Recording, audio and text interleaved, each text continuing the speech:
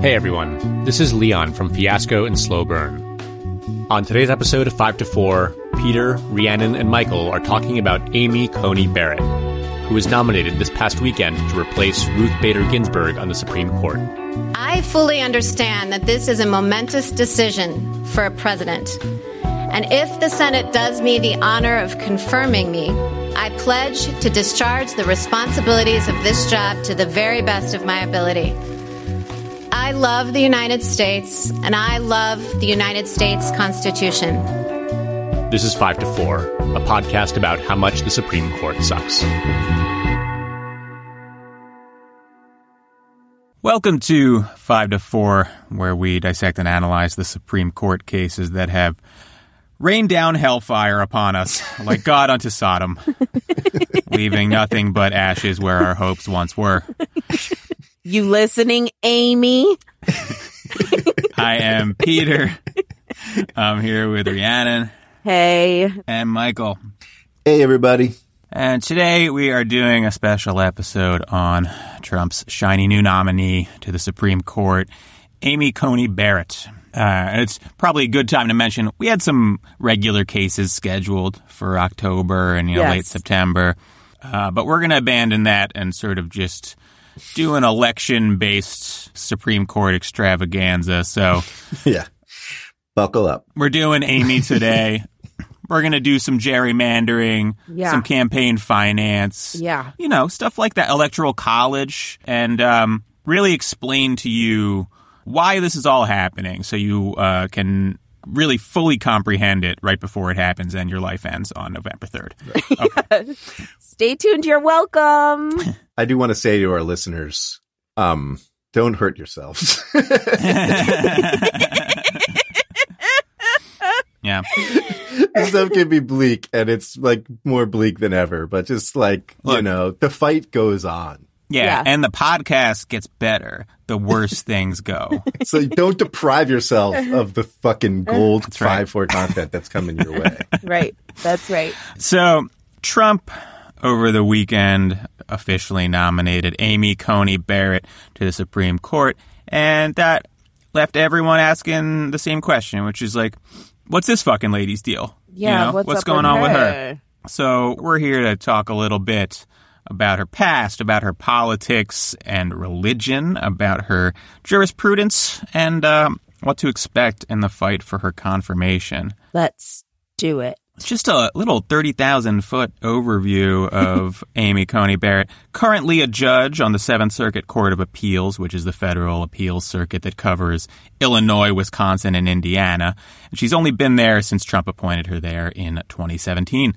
She is almost without question one of the more conservative members of the federal judiciary. Yeah. So let's walk it back a little bit. Talk about how she got here. Yeah, and I just want to highlight something that Peter already has said, and I think we need to keep in mind when we're learning anything about Coney Barrett.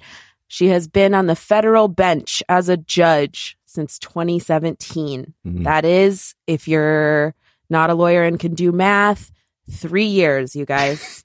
If you consider our progenitor podcast, it's about as long as we have been podcasting. Yeah. That's right. Okay, so Coney Barrett was born in 1972. A little bit more math required here, but that's pretty recent. Her dad was an attorney for Shell Oil. Okay. Well, there's been some reporting, and her parents confirmed that as a child, she would often appear behind them in bathroom mirrors, only to disappear when they turned around. Yeah. And so she graduated from Rhodes College in 1994, and she went straight to Notre Dame for law school, where she graduated first in her class. Amy Coney Barrett can read a book. She clerked for Judge Lawrence Silberman on the prestigious D.C. circuit for a couple of years. And Silberman himself is a bit of a right-wing freak, part of the Nixon administration and Reagan's campaign in 1980. Yeah. And you may remember him from just a few months ago when he wrote a barely coherent typo-ridden email to all court staff in which he called the removal of Confederate monuments the, quote, desecration of Confederate graves, and said, quote, my great-great-grandfather never owned slaves as best I can tell. Awesome. Thanks. Good email. That's how I end all my emails as well. Yeah. So moving on, Amy Coney Barrett then clerked, after she clerked for Silberman, for Justice Scalia himself. Favorite. That's right. On the Supreme Court. She clerked for him for a year from 1998 to 99. And then she went into private practice for a little bit. But pretty quickly thereafter, she doesn't spend a lot of time in private practice. She entered academia. She was a law professor at George Washington for a couple of years before returning to her law school alma mater, Notre Dame, where she taught until Trump put her on the federal bench, like we said, in 2017. Oh, and real quick note, those few years she was in private practice, that was like 99, 2000. That year, that sounds familiar. That is the year of Bush v. Gore, which in private practice, she worked on, I believe, for Jeb Bush. Not the Bush campaign, but defending him in court. So just, a little historical color about yeah, sure. Judge Coney Barrett. Yep. Well, I'm sure that doesn't forebode anything at all. Right. Yeah, no omen there. That's not relevant, Michael. So we reviewed some of the scholarship she published while she was a professor. And to me, there's one clear takeaway, and it's that Amy Coney Barrett thinks about the law like we do. Right. She understands that the law is about power and ideology. Yeah. It's just that her ideology is far-right religious zealotry. Yes. So in 2013, she published a law review article titled Precedent and Jurisprudential Disagreement, where the thesis is essentially that the idea that the court should be bound by its prior precedent is incorrect. This is something we've talked about, the idea that precedent is essentially an artificial constraint on the court that is not particularly useful or consistently applied. Right. So in this broad conceptual way, we agree with her. But what she really means when she says this is like she does not feel the court should be bound by the liberal winds of the 50s and 60s and early 70s. Right? Exactly. In the article, she specifically uses Roe v. Wade as an example of why relying on precedent too heavily can be a mistake. She essentially says that the public reaction to Roe was so strong that it shows a public rejection of the idea that the court should be forced to adhere to precedent in the future. And in case that's all like a bit abstract for you, the same year she described Roe as, quote, creating through judicial fiat a framework for abortions on demand. So, Amy, what? She's on record saying that, one, we do not need to respect the precedent of Roe v. Wade, and two, she personally strongly disagrees with the decision. Yeah. So, yeah, I think you can see where this is going. Right, exactly.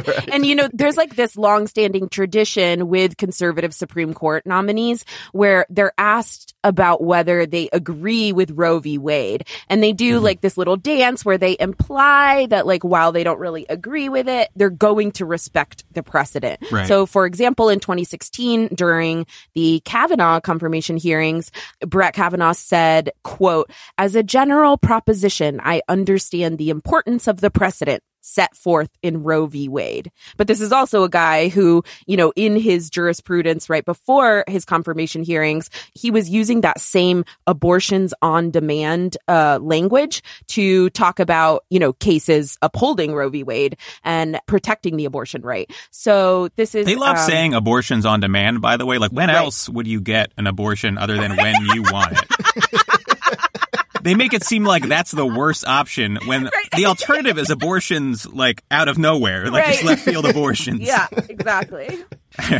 So, I mean, look, this is a new era to some degree, right? Like Amy Coney Barrett is not a John Roberts conservative who really aggressively pretends to adhere to an objective interpretation of the law and, claims her role is to call balls and strikes. At least that's not what she has held herself out to be as an academic. Right. She's an ideologue, right? And she and every Republican senator and the executive branch are all engaged in an open play to seize power.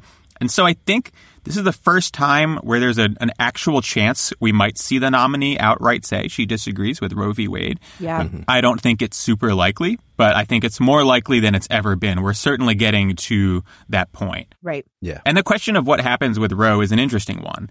In the 80s, people thought the conservative court was going to overturn it, but an alliance of moderate conservatives, Souter, Kennedy, O'Connor, they sort of held it together. Yeah. And since then, rather than overturn it, the conservative strategy has been death by 1,000 cuts, right? Just weaken the right until it barely exists in practice. Exactly. So that strategy has been very successful, so much that a lot of people are unsure as to whether the conservatives would actually overturn Roe. Right. As it stands, they have abortion rights so weak that many states have just a couple of clinics. Plus, they get the benefit of having single-issue voters who just want Roe overturned, right, showing out to the polls. But at some point, those voters want action, right? At some point, you have to pay the piper. And is that the term? What's a piper? Yeah. Okay, I just said it. know. It just came out, Piper and then I was like, is that? plays, I think, a flute. And you got to pay them. They can't work for free. You can't just have them play the pipe.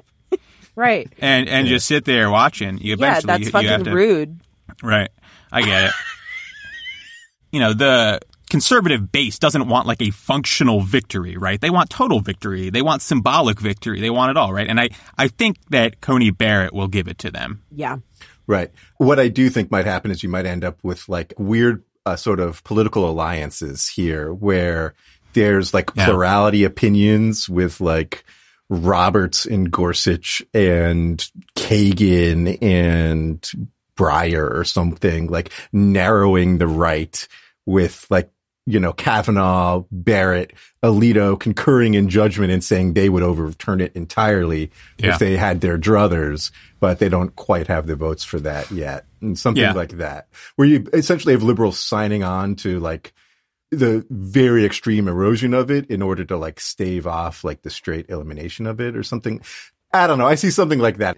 Brave New World. Yeah. No, totally. And you know what I'm thinking, what I kind of think might be plausible in the confirmation hearings is, how they use Democrats, especially this time around, are going to be using Roe v. Wade as a litmus test. And I think Amy Coney Barrett, she might actually be the first person to be like, no, I think Roe v. Wade was wrongly decided.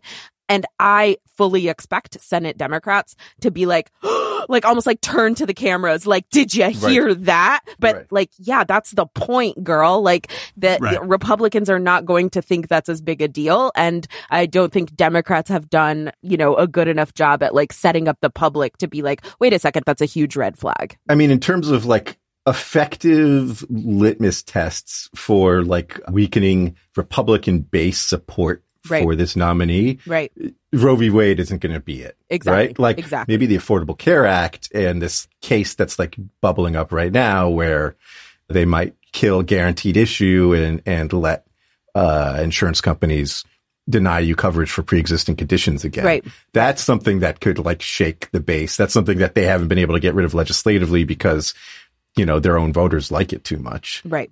Yeah. Yeah. So, obviously Roe v. Wade is on everyone's mind, but her impact on the court is going to be much bigger than abortion rights. So we should talk about her record on the bench so far. Like we said, she's only been there a few years, so not a huge amount to look at. But I think there's enough that you can see some pretty clear trends. Probably the single biggest trend is something we've talked about before, her continued deference to the executive branch. Modern conservatives have taken the position that the executive branch should have like effectively unfettered discretion in enforcing, for example, immigration laws. What that means on the ground is that the court doesn't act as a check on ICE and other anti-immigration efforts, but then also on military issues, on environmental issues, on countless other issues within the executive branch's general prerogative. Coney Barrett has in several cases taken the stance that executive discretion is in those areas near absolute. So, case from earlier this year, Cook County v. Wolf, the Seventh Circuit halted a Trump administration policy that instituted a wealth test for green card carriers. And Coney Barrett filed a 40-page dissent arguing that the executive branch had broad authority to regulate immigration. Similar case, Yafai v. Pompeo. Barrett upheld the denial of a visa to an American citizen's Yemeni wife.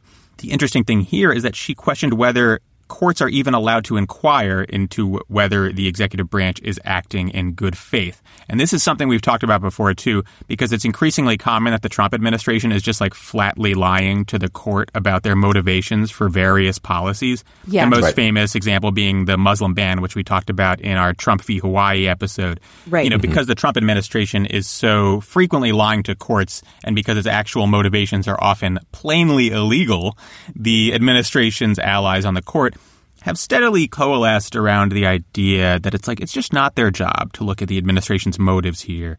And Barrett appears to be a champion of this idea. And obviously that's, very convenient for our big dumb racist president. Exactly. Yeah. And the Affordable Care Act is also on the chopping block. There's a decision out of the Fifth Circuit, a terrible one with a lot of complicated issues. Amy Coney Barrett is also a staunch gun rights supporter. She wrote a lengthy dissent in one case stating that she didn't believe nonviolent felons could be prevented from having guns.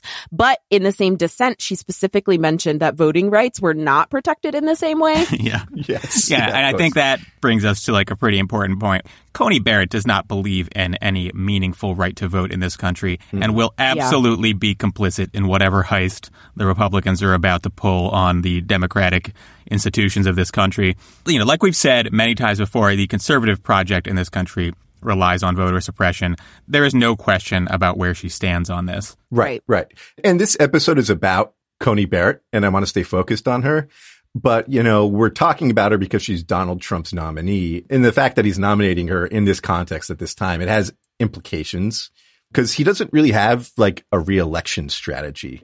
What Donald Trump has is a political strategy to retain power despite losing the election. Right. That's what he's doing. He says it.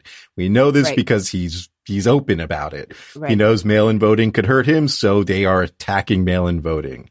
They're sending 50,000 goons to swing states on election day to intimidate black and brown voters at the polls. They're going to challenge bad results in court after the election, which we know because he's told us that, right? And he wants to install a friendly justice in case those court challenges make it up to the Supreme Court, which they've openly said. Right. This isn't subtle. He doesn't disguise his intentions. There aren't secret plans within plans, right? It's happening out in the open. This plan to subvert American democracy, and Coney Barrett is a big part of it. She's the friendly justice.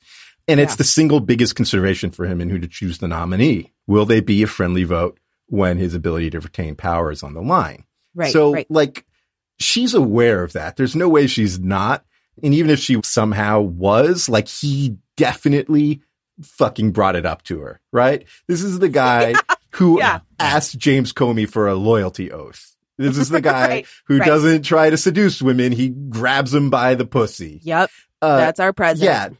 This guy sat her down and was like, look, when push comes to shove, are you my fucking justice? Exactly. And it doesn't really matter how she answered, whether she was coy about it or she straight up told him, because he left confident enough to nominate her. That's the important thing here to understand is she is a part of this, right? Maybe Biden wins big enough that they can't steal it. Man, this never gets put to the test, but you should always remember, no matter what some sort of fucking loser tries to tell you that she's a brilliant jurist or she's very fair-minded or a good person.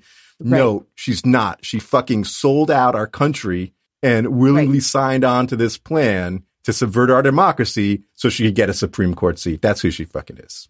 Yeah. Exactly. Yeah. Okay, so we're a little bit into this episode, and I think it's time to talk about the weird religious shit that this lady is up to. Yes. One of the biggest discussion points of Coney Barrett's nomination, and something we mentioned last week, is her involvement with a religious group called People of Praise. Yeah, this group is super, super far right. They believe that husbands are the head of the household and they assign people advisors.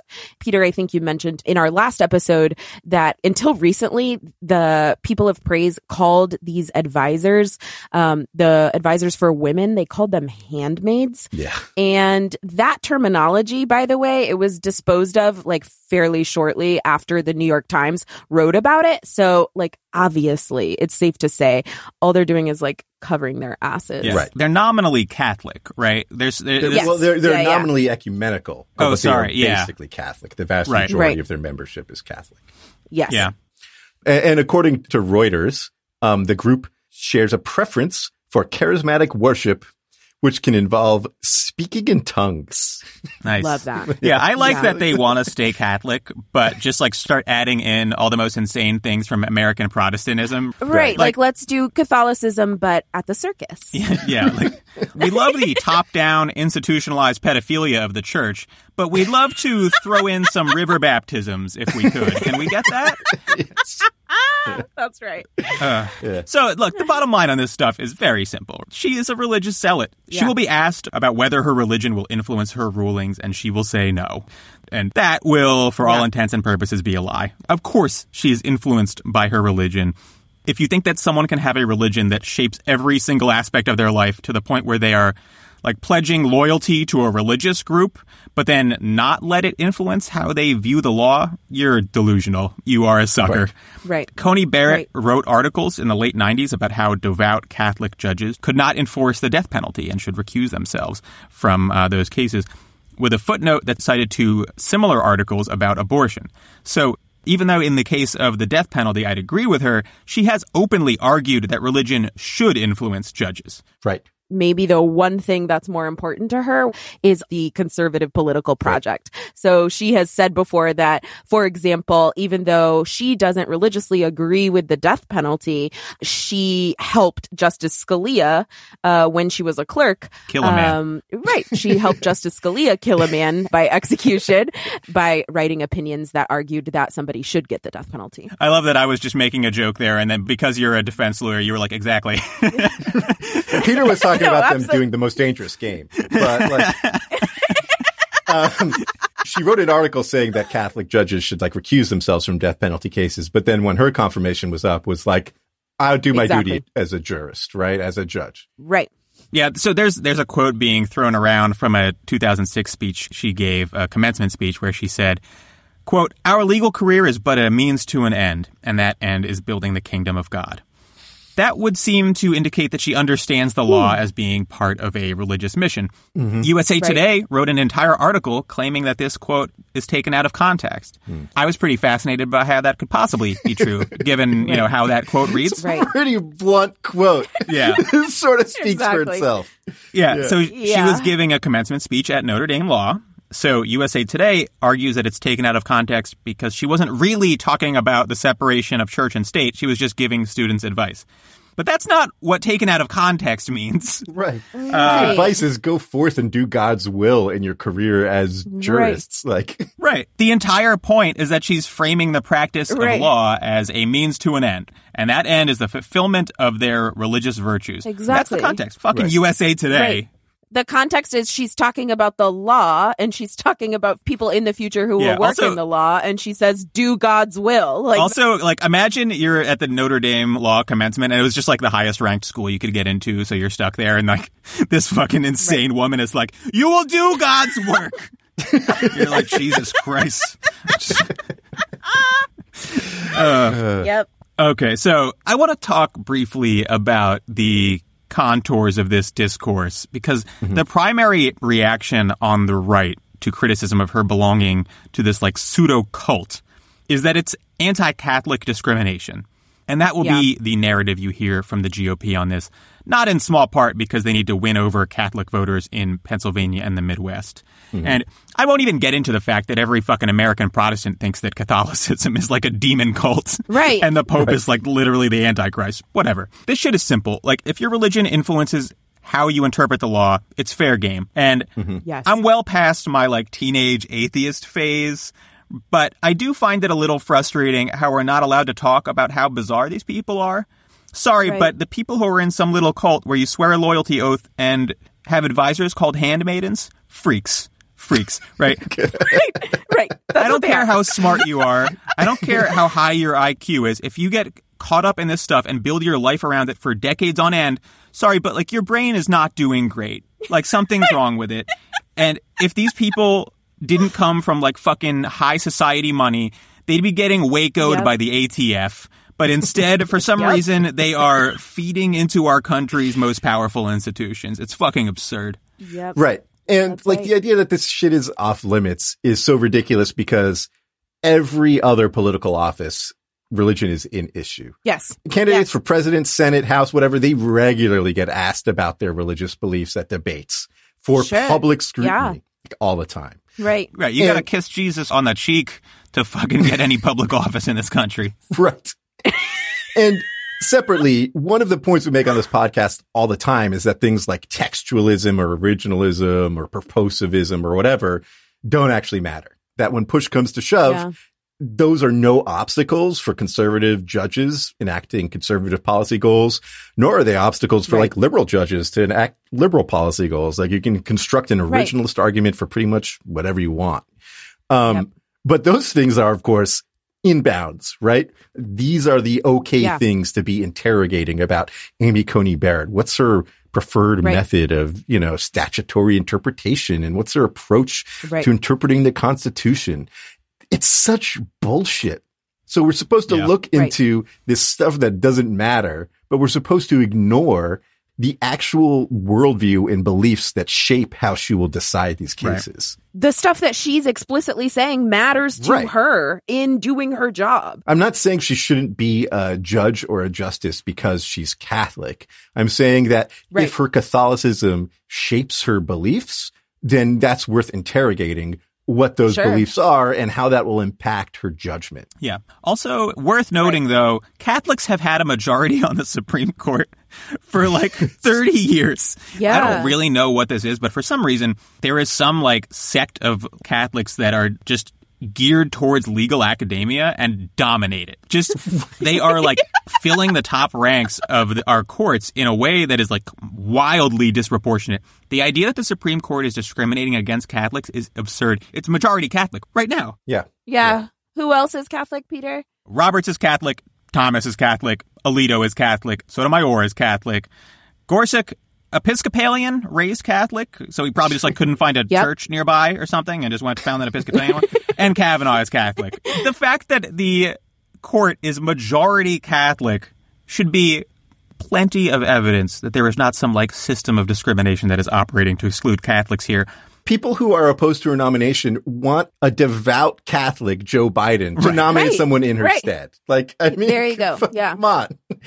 But look, like you bring this up, the idea that like the way her Catholicism might like shape her view of the law should be fair game. You literally get called a bigot. And not just by the right, like this was happening from liberal law professors within the last week of recording this.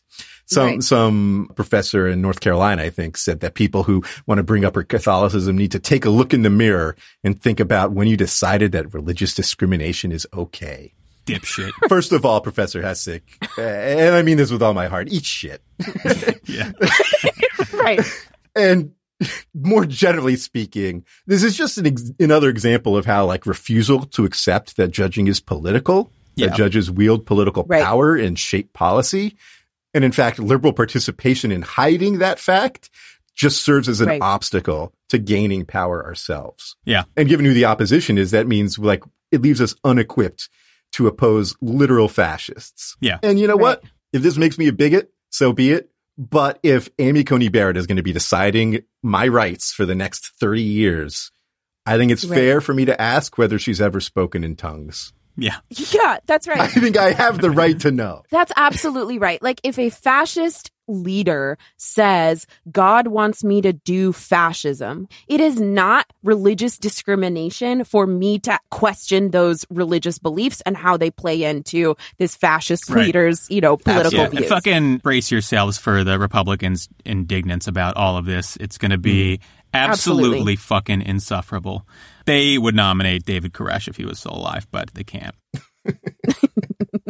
Guys, I need to get some ice for my drink. So if we could just pause for an ad, I'd appreciate it. Roll that ad.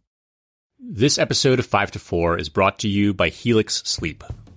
I was on one of their mattresses a few minutes ago, writing this very ad copy, and I honestly just wanted to go to sleep because the mattress is that comfortable. Helix Sleep sells personalized mattresses made right here in America and shipped straight to your door with free, no-contact delivery, free returns, and a 100-night sleep trial. To choose a mattress, Helix made a quiz that takes just 2 minutes to complete and matches your body type and sleep preferences to the perfect mattress for you. I took the quiz and I was matched with the Midnight Helix mattress because I wanted something that felt medium firm and because I sleep on my side.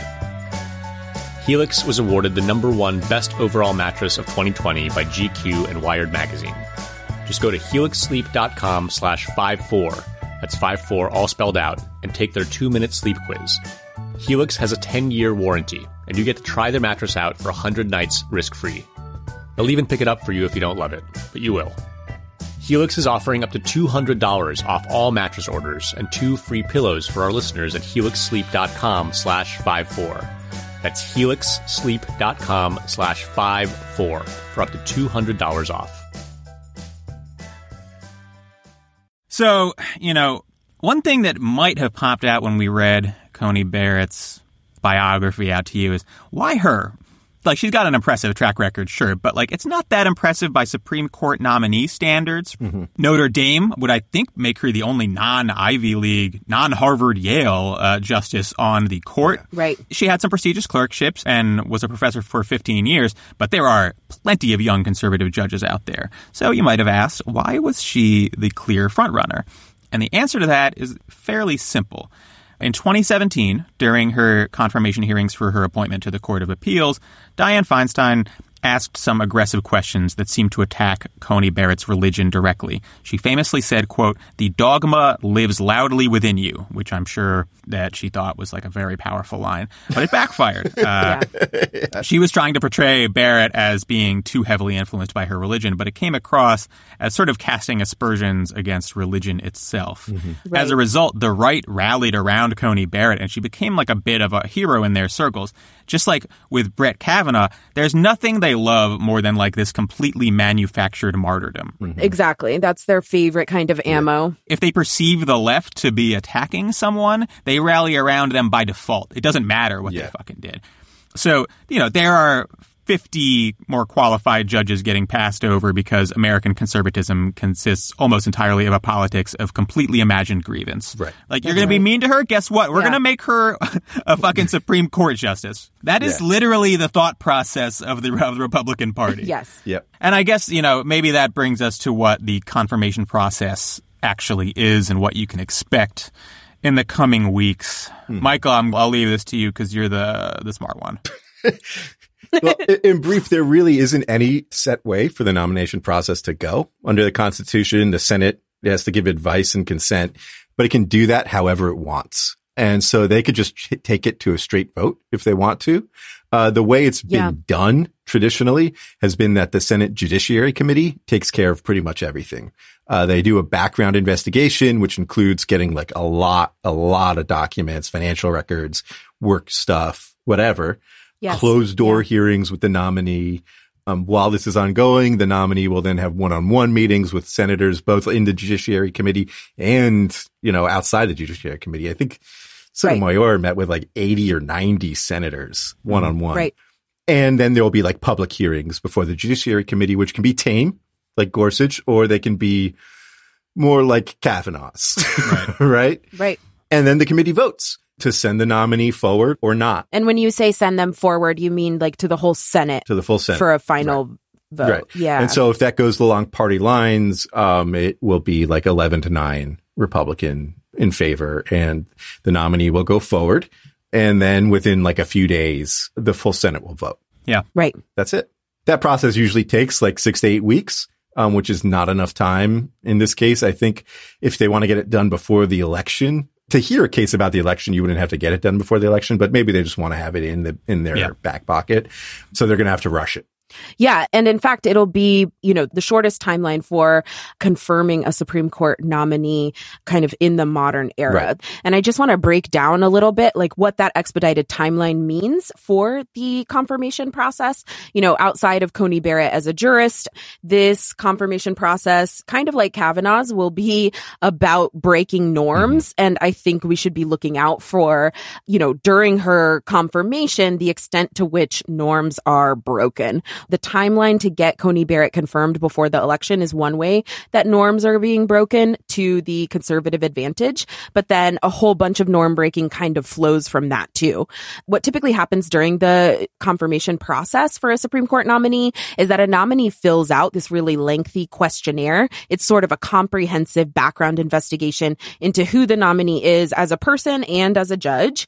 And these documents, the final kind of completed questionnaire, this ends up being hundreds and hundreds of pages long. You can look up Brett Kavanaugh's on the, Judiciary website.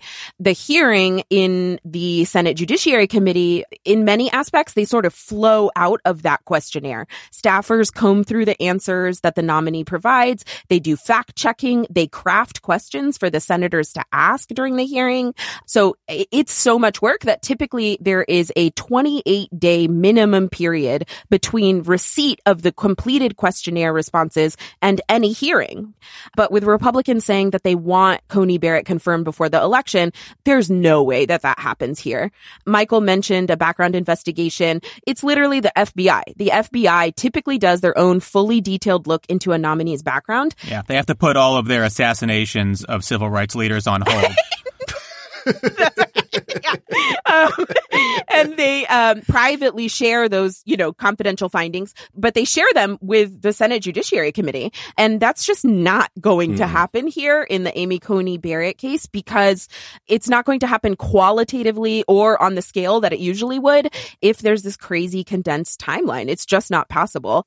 And last thing I want to say about the confirmation process and how norms will be broken is just a word about the preparedness of Senate Democrats on the Judiciary Committee.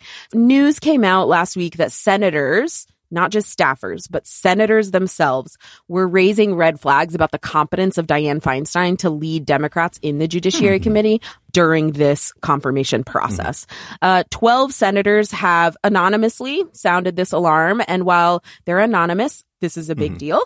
Dianne Feinstein is the ranking member of the Senate Judiciary Committee, and the people working for her and with her do not think she is fit for the job or equipped to lead in the way that she needs to in this moment. And just like having that distrust in leadership means that the party then goes into the confirmation hearings, which are already chaotic and particularly so in this case because of the timeline crunch. But they're going into that without as unified and strong a front as they could if everyone was on the same page. Although we should add, though, that there aren't any real procedural mechanisms for the Democrats to stop this. This is all about whether or not they could put on a strong enough case that the Republicans would have to be like, shit, is this worth it? Do we need someone else, et cetera? It's going to be tough to, Amy Coney Barrett's record's going to be squeaky fucking clean. If Kavanaugh didn't do it, then Right, exactly. But, this is interesting because in large part, Kavanaugh, Clarence Thomas, those confirmation hearings were about allegations of wrongdoing. This one's going to be about ideology, like Robert Bork was in the late 80s. The Republicans folded with Bork. They won't fucking fold here.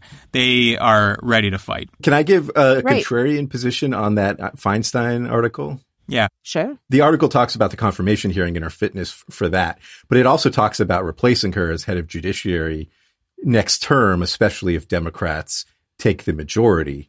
And I read this whole thing as in part a response to her talking about opposing filibuster reform, opposing court reform. Chuck Schumer's talking about this stuff. Leadership is behind it. And Feinstein, all of a sudden saying she's going to be an obstacle to that. And then within 48 hours, there's a brutal hit piece calling her senile.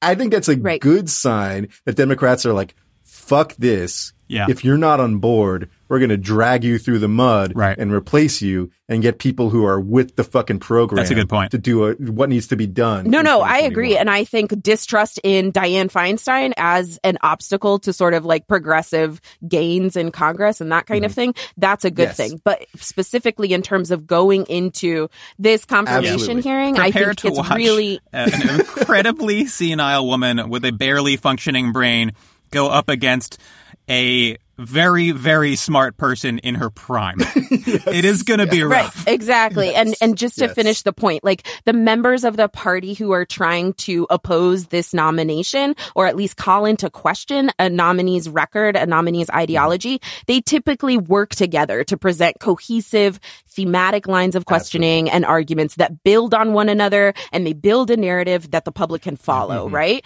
Dianne Feinstein is flat out not able to lead the Democratic members of the Judiciary Committee in a way that unifies and strengthens that presentation. Right. And if you don't think that's a big deal, and this is just how it's always done, and Dianne Feinstein earned that position or whatever the fuck, then ask yourself why Republicans made Lindsey Graham the chairman of the Judiciary Committee over Chuck Grassley, right? Lindsey Graham knows how to play for TV viewers. He knows how to ask a question. He knows how to craft a narrative. 100% on point. Yeah. So finally, we should talk a little bit about some of the press Coney Barrett has gotten. There's been plenty of skeptical and critical media coverage, but alongside it, we've seen a trend that we've seen before with Gorsuch and Kavanaugh. Ostensible liberals writing about how actually she won't be that bad. The first is a Bloomberg piece from Noah Feldman, who clerked at the Supreme Court alongside Coney Barrett. And that's important because every time you see an op-ed like this, it will be from one of their personal friends. Yes. Without fail. Right. Yes. The piece is titled, Amy Coney Barrett Deserves to Be on the Supreme Court. Already mad. Literally no one deserves to be on the Supreme Court, but whatever. The gist of his piece is nothing more than, 1, Amy Coney Barrett was nice to me, and 2, she's really smart, so she should be on the court. That's it, right? Yes. Cool. The most telling line to me is when he says, quote, I know her to be a brilliant and conscientious lawyer who will analyze and decide cases in good faith, applying the jurisprudential principles to which she is committed. Which leads to a fairly obvious question in my mind. What are those principles, dude? Right. Exactly. I have questions about the principles, that's motherfucker. My objection. That's the speaking in tongues part, or whatever her handmaiden tells her? Just being committed to principles and sticking to them isn't like a good thing. Like, wow, that guy's really committed to his principles. That's not always good. Frequently bad. Right. Yes, I agree that she's committed to her principles, and those principles are steeped in batshit crazy reactionary ideology. Exactly. You know, he ends his piece with, quote, I'm going to be confident that Barrett is going to be a good justice, maybe even a great one, even if I disagree with her all the way. Like, Jesus, what the fuck are you talking about? Like, Jesus Christ. Dude. We talk about this sort of thing all the time, but like, I'm going to lose my fucking mind, like, reading this.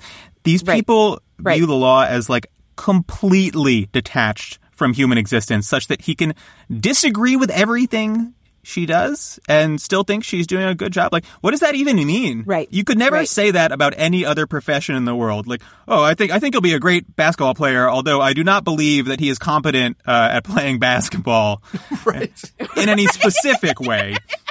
Like, if you think that everything someone is saying is wrong, but you still think they're doing a good job, you need to take a step back and contemplate what the fuck you think the law even is. Yes. Right. The person who can say something like that is a person who lives a life that law never touches them, right? Law doesn't hurt you. Law doesn't have the power to ruin your life, to hurt the people that you love. And so that's the kind of person who can say something as absolutely inane and disconnected as, I disagree with a judge on literally every issue, but she's a good judge. Yeah. I don't know much about Noah Feldman, but you know, he's writing this from some fucking townhouse, right? Go fuck yourself, dude. Exactly. Like, that's the bottom line. To these people, like, this is all intellectual games. They're rich and comfortable, and the outcomes of these cases have no material impact on their lives, unless they are about fucking shareholder value.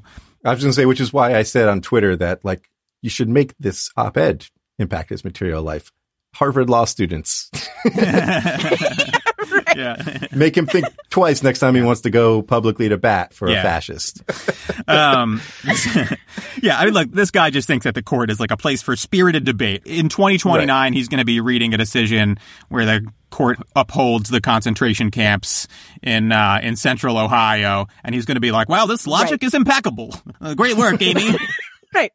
Exactly. The other piece that jumped out, and it's a Washington Post piece from, again, one of Coney Barrett's colleagues at Notre Dame, O. Carter Sneed. Is that a real name? What's the O stand for, bro? I bet it's embarrassing. He doesn't like it. The piece is titled, I've known Amy Coney Barrett for 15 years. Liberals have nothing to fear. My God. Michael, teeing up. We looked into O. Carter Sneed. Uh-huh. You might think from that headline that this is another in like the genre of liberals going to bat for conservatives, but no. Right. Turns out he clerked for a conservative judge. He worked for George W. Bush as like general counsel to his bioethics committee or something, where he focused on abortion issues. Yep. As a bioethics expert, he spends a fair amount of time and energy engaging in pro-life advocacy, legal work, coming up with clever arguments as to why abortion should not be legal. He wrote an article in 2016 saying that it's a dubious proposition that the Constitution protects the right to abortion. Right. Yeah, that's the guy telling you not to worry. Right, go fuck yourself, you disingenuous piece of shit. We were talking about this yesterday. It's not like, don't worry. It's like, shh, it'll all be over soon. Right. Yes, exactly. Right. Exactly. Yeah. This fucking dead-eyed piece of shit. We're going to find out in 10 years that this is not a real person. Yeah. It looks like those like bots that generate fake images. Yeah. Yes, that's exactly right. Yeah. But look, it's not an editorial offered in good faith. This is some asshole taking a victory lap. Right. He's friggin' smugly telling us, like, don't worry, this won't hurt a bit, while oiling up a fucking 4-foot metal rod he's going to shove up our ass. Like, that's what this editorial is. And so if you subscribe to the Washington Post, I want you to reconsider that. Like, seriously. Yeah. If you're listening to this podcast, I assume you're angry and distraught about this. And you should just think about what type of person thinks this is what you need to be reading right now. Like how much disdain they have for you. In the meantime, I'm going to get one of my college buddies to pitch the Washington Post on an op-ed titled, "I've known Michael for 20 years and Carter Snead has nothing to fear," about how I'm absolutely not going to travel to Indiana and beat the living shit out of him. Yeah, I will vouch for Michael. He is not going to beat Carter Snead within an inch of his life. I personally have known Michael for a long time. I've never seen him beat someone's ass and put them in the ER. So you know? Sleep easy, Carter. So look, there are going to be people like this who try to convince you that she's a reasonable person or that she's smart. We should wait and see how she rules. And that'll be a fun little thought experiment for people who care about like the minutia of statutory interpretation. But for everyone else, we know what's coming. Right. Reproductive rights are in peril. Healthcare is in peril.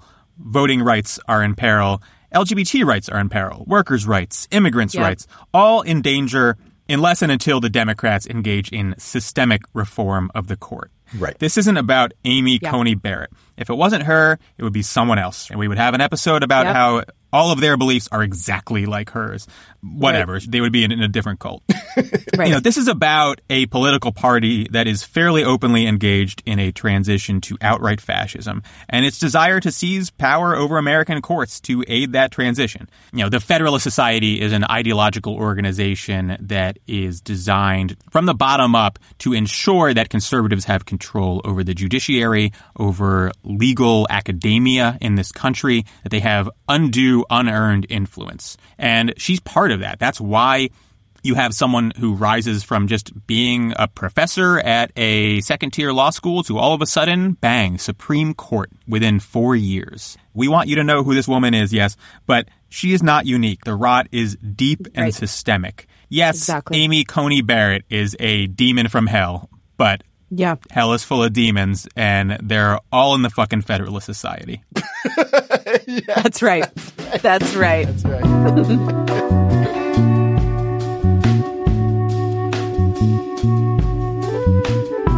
All right, next week is a listener Q&A episode.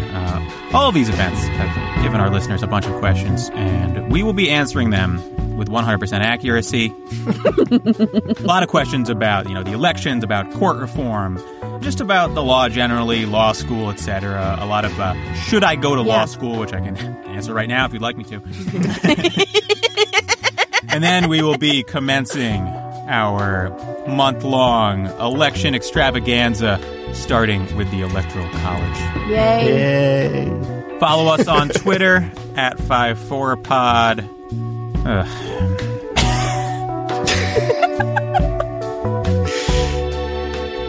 5-4 is presented by Westwood One and Prologue Projects. This episode was produced by Katja Kumkova with editorial oversight by Leon Nafok and Andrew Parsons. Our artwork is by Teddy Blanks at Chips NY, and our theme song is by Spatial Relations. From the Westwood One Podcast Network.